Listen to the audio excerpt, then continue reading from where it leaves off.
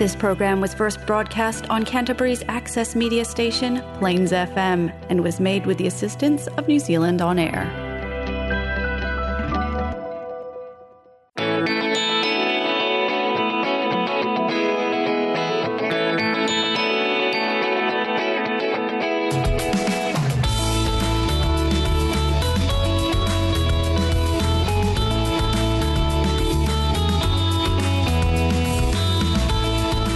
Hi, and welcome to the Alcoholics Anonymous radio show here on Plains FM 96.9. My name's Martine and I'm an alcoholic.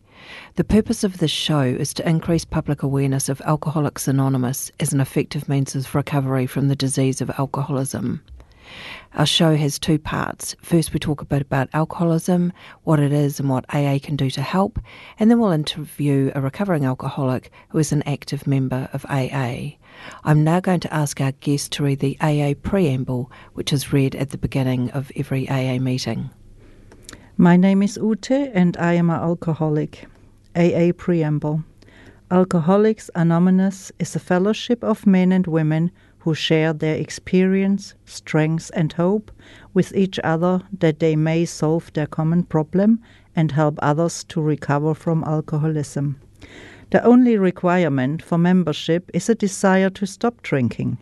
There are no dues or fees for AA membership. We are self-supporting through our own contributions. AA is not allied with any sect, denomination, politics, organization, or institution, does not wish to engage in any controversy, neither endorses nor opposes any causes. Our primary purpose is to stay sober and help other alcoholics to achieve sobriety. So, what is alcoholism? Alcoholism is a disease, not a disgrace. There's no shame in having an illness or a disease. An unusual feature of this disease is that it will do whatever it can to convince you that you do not have it. However, once it has a hold of you, the progression of symptoms is like the classic disease model, and the victim is as helpless as a sufferer of cancer. If you're an alcoholic, you're at the beginning of a long road that usually ends in one of three places: prisons, institutions, or death. If you think this sounds dramatic, we can assure you that our collective experience has shown this to be true. The challenge is to convince the alcoholic to admit that they need help and become willing to seek it. Denial is a major symptom of alcoholism. The alcoholic is often the last one to recognise it and to admit that they have it. Our definition of alcoholism is that it's an allergy of the body coupled with an obsession of the mind. The allergy is the physical aspect of the disease. After having the first drink, the phenomenon of craving develops, and we lose control over when we will stop drinking. The old saying is, one is too many and 1,000 is never enough. And yet because of the obsession of the mind, the mental aspect of the disease, the alcoholic is compelled to keep picking up the first drink. This makes us powerless. We often hear from sober alcoholics that many doubted whether life could be fun without alcohol. Fortunately, those same people report that their lives have improved dramatically since they became sober. The 12-step program of recovery, which is discussed at meetings and which is outlined in the Alcoholics Anonymous Big Book, is how we get sober and maintain our sobriety one day at a time.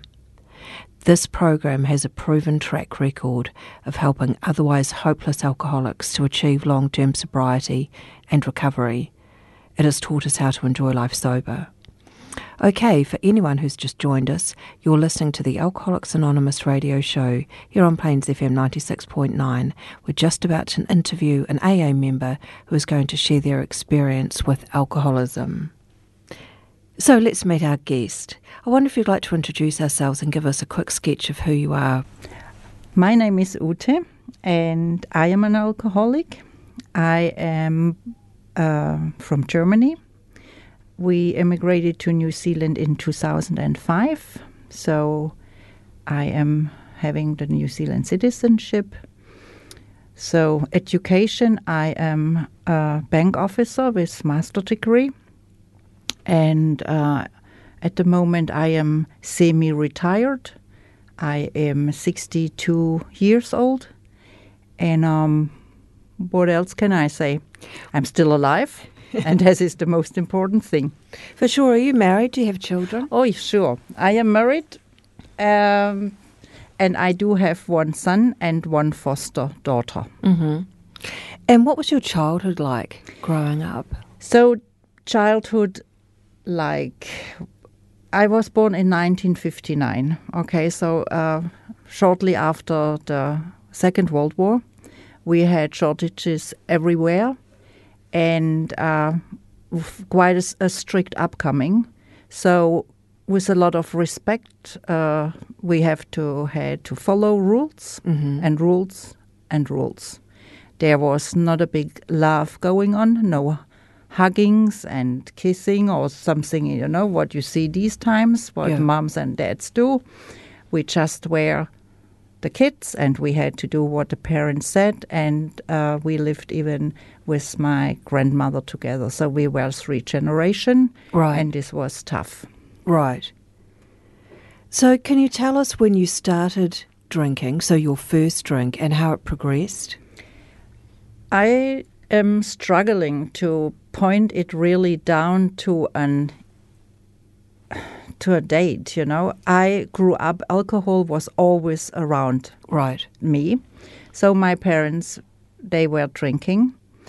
And, you know, we grew up with having a beer on a Saturday night, a little glass. This was totally normal in this area, farmland and stuff, you know, and you do your own cider and stuff. So we grew up with that.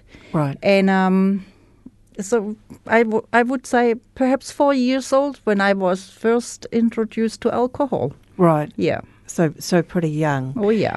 So can you take us to a time where you felt that it was a problem? It got a problem, not through my teenage age. It hounded me down later because there was not really money to buy alcohol. Right. We were not in groups outside having parties and fun. So it started when I was really starting living my own life. Right. When I got married with 21, 22 years old, and you are not under the, you know, with the family. So, and then you start social drinking, so with wine. Yeah. And this was then the start of drinking. And I realized, sadly, that if I had my first drink, it was really so hard for me to stop. Yeah. It was like something is really urging in your body and you need more and you can't stop. So I have to say I was always a very fast drinker. Right. Fast drinker, and got me to nowhere. So it was when you were actually able to supply yourself that you realised that that you were maybe drinking a lot faster. Faster, and you also couldn't stop as well. So you're in your 20s? I would say so, 20s, when it really started being normal, you know, having, going to work, coming home at 5 o'clock, sitting down, relaxation time, having a beer, or even having then later on a wine when it was affordable. Yeah. And this was happening every day. Yeah. 7 days a week. And my drinking time was 5 o'clock. Yeah. So I didn't drink before. I started at 5. Yeah. And for sure, it was always interesting because cooking and stuff, there was always the bottle of red wine beside me. And I think not too much went into the meal. I had the most of it. So when did you realise it was a problem? So you knew that you were drinking faster, but it must have come to a point where... It was. I was a member of the union there. And we got trained up for our colleagues, you know, if they have problems with the alcohol and stuff, that you could help them out. So we got trained and we had to attempt seminars and visiting even clinics and stuff like that. We had talked to doctors and even people who are working with alcoholics. And then I really thought that my drinking was not normal. Right. That this can't be normal. Yeah. And I said to myself, I am not an alcoholic yet, but I am on the best way. And I openly spoke about that with other colleagues and stuff. Wow, okay. So, because I said, I'm not quite sure, so we have to have a look at it. And I always thought that I have to control myself. Yeah. Knowing that there is something not right. Yeah. I started controlling myself. And there was times, I think nobody knew that I was drinking. I never missed out one day at work. Yeah.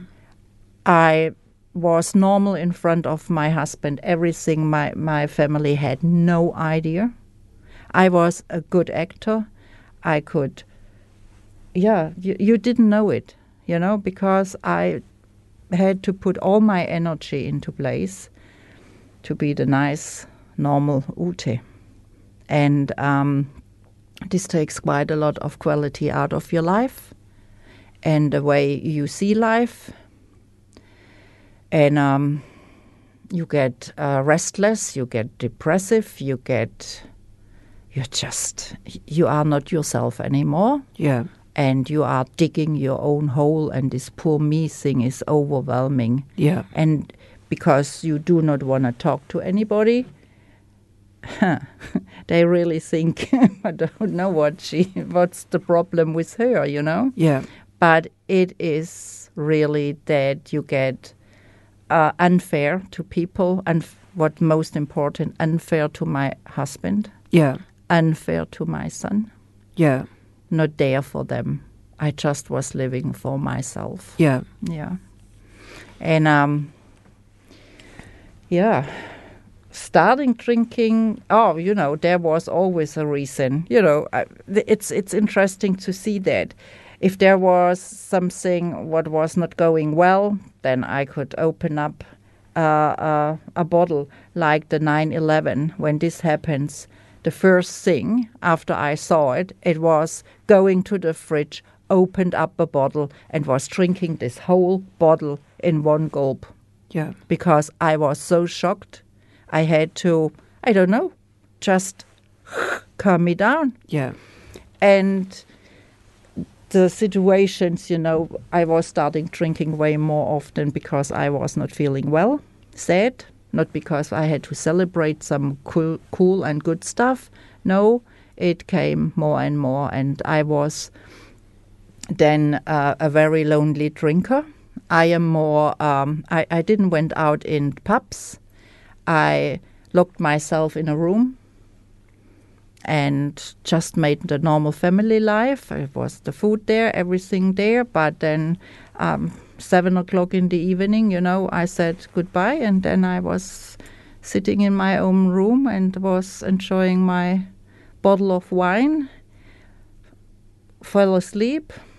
Had not a good night's sleep. For sure you think you would sleep well. Yeah. This is not the way it is. You fall asleep, but that's it. You wake up with a hangover, headache, and then the misery starts again. Yeah. And coming over to New Zealand, it was even, barbecues and stuff, and seeing people having fun all the time. It was for me like a free ticket, to drink. Even openly drinking then, because nobody really was looking how much. So do you think it's a different drinking culture here? Yeah. Right. Yeah. I have to say that. Yeah. Yeah. But hey, it makes it very easier and more understandable. So, and then I was always thinking, oh my goodness me, I am not a bad alcoholic. I am a good one. Hey, yeah, sure, still have my job, still have my family, still have my income, still have a house, still have my clothes, still have food. What do you need more? This is what you need to live. Yeah. So I am a lucky alcoholic, that I could jump off the wagon in time. If I do know 100%, if I wouldn't jumped off the wagon, I wouldn't have my family anymore. Yeah. I would live perhaps under the bridge. Yeah. You do not know. No. So, and I don't want to paint this future, okay? Yeah. I am not living in this present, and this won't be a future in my future. No drinking at all. So I am lucky that I hit this is such a nice thing to say, the rock bottom. Yeah. And I can tell you what I was praying to my God. I grew up as a Christian, and I was asking him, sitting in the garage, help me not to drink. Help me not to drink from Monday to Friday. Help me not to drink before this. Help me not to drink, blah, blah, blah. I will do this, and I promise this. 2 days later, you are in the same, you just, this is, it's repeating and repeating and repeating and repeating, and there is no, until you get so desperate and then you get so angry because my God is not here. Yeah. He is not listening, and I need him. I needed somebody. And, I only can talk for myself. I saw that I was not right. My doing was not right, that I hurt my family. Yeah.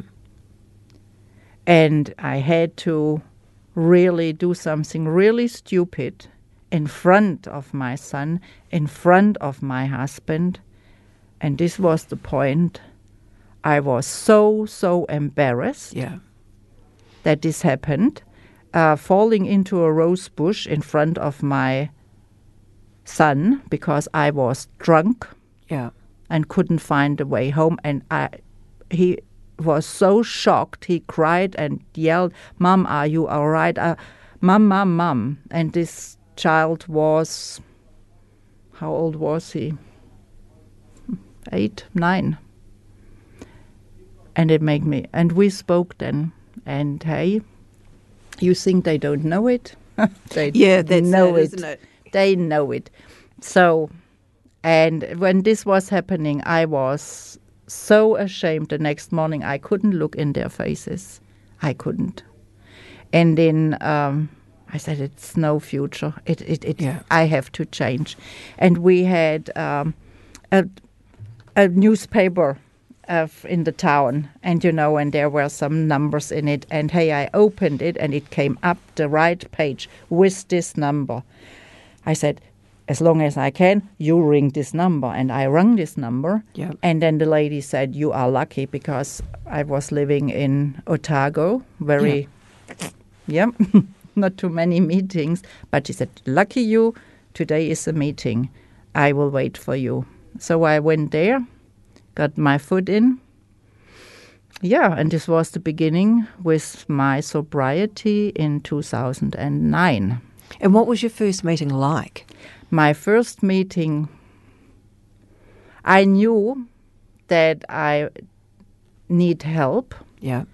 The people there, it was a very small meeting, I would say 6, 7 people, older people. They took me into hugged me, said welcome, and we are here for you. If you want to talk, then you can talk. And I just sat there on the couch, and my tears, they broke out, and I just was sobbing the whole time. And I told them what was happening, and then they started their sharings. Yeah. And it was so good to hear that they had the same problem as me, and they said, you can do it. And they really gave me hope. Yeah. And they said, you come, and they gave me all the phone numbers. And, from this day on, I was not alone anymore. Because the lady who took me there, she was ringing me the next day, asking me, how are you? And from this day on, I Googled then, and because English, as not my first language, I got into online meetings, into German-speaking ones. Yeah.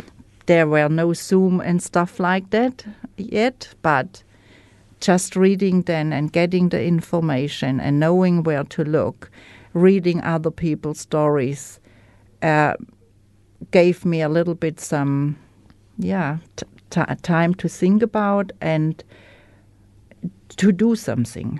Not only, be mad and whatsoever, I had to do something. I was reading and reading. Yeah. So can you let us know how you managed to stay sober? This is, staying sober is going to meetings, be in contact with AA members, doing a lot of readings. There is so much material and books out there to stay occupied, I have to say. And the most important thing was you have to change your life. Yeah. There's no way that you go back to your old lifestyle. I was as well, no Christmas, no New Year's Eve, no nothing, no birthday parties, no alcohol. How can we survive? What I have had to do myself is just turn around from these people, and I closed myself away, at least for, sounds bad, but at least for a year. Yeah. I was not willing to go anywhere where alcohol was. Yeah. When we had to, my husband was always informed. Right. He was a big help. I had always a plan to go, that I was the sober driver, because at the beginning you don't want to say that you have a problem. And with the time you learn how to live this new life. Yeah. And then it's good, There are other people, and we have a lot of fun, and I laugh a lot. Yeah. Really. So in comparison to your drinking days, how would you describe the life that you have now? I have a life now. I feel good. I have bad days, okay, don't get me wrong. Yeah. And I can manage problems way better. Don't think only poor me. I'm really looking that I can help, and see it's not only their fault. What I learned a lot was about myself. What I learned as well is to keep my side. This is such a nice saying, keep your side of the street clean. Yeah. It's not that it works every day. I am not a saint, and you won't see a halo, but I am aware when something goes pear-shaped, and I try to just jump in. My life is better. I have a lot of friends, don't get me wrong. We in AA, we have our friendships there. Yeah. I still have friends outside. They know that I have a problem. I can talk about this openly. I have no problems with that, honestly. Yeah. And the life is better. I'm still alive, and I am healthy. Yeah. My liver, she cries. Hallelujah. And finally, what would you suggest for any listeners who are out there and they may think that they have a drinking problem? What advice would you give them?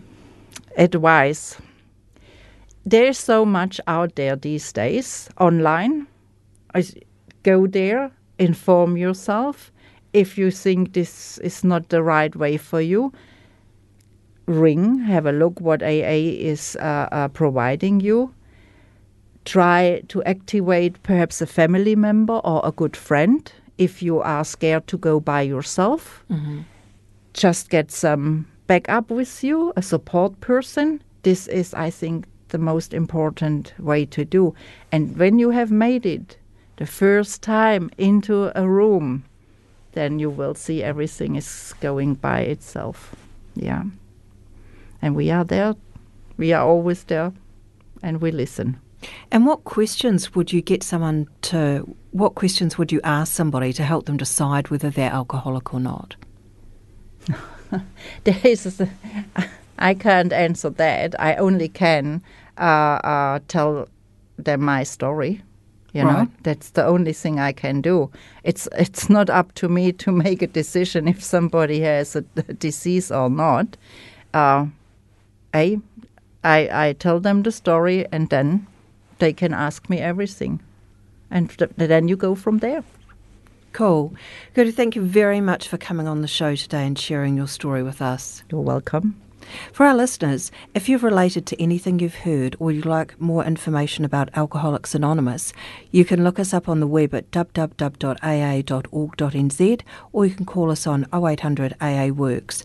There are over 60 meetings a week in Canterbury, so it's likely there's one near you. Join us next week to hear more from AA members sharing their experiences. Our show airs every Monday at 5:30 on Plains FM and repeats on Wednesdays at 12:30 p.m. You can also find podcasts of our past show on the Plains FM website at plainsfm.org.nz, or you can download, subscribe and listen to podcasts on iTunes and Spotify. That brings us to the end of the show. Thank you for listening, and remember, if you want to drink, that's your business, but if you want to stop, we can help, and you don't have to do it alone. We will now close the show with a serenity prayer, as we do in every AA meeting. God, grant me the serenity to accept the things I cannot change, courage to change the things I can, and the wisdom to know the difference. You've been listening to the Alcoholics Anonymous radio show on Plains FM 96.9.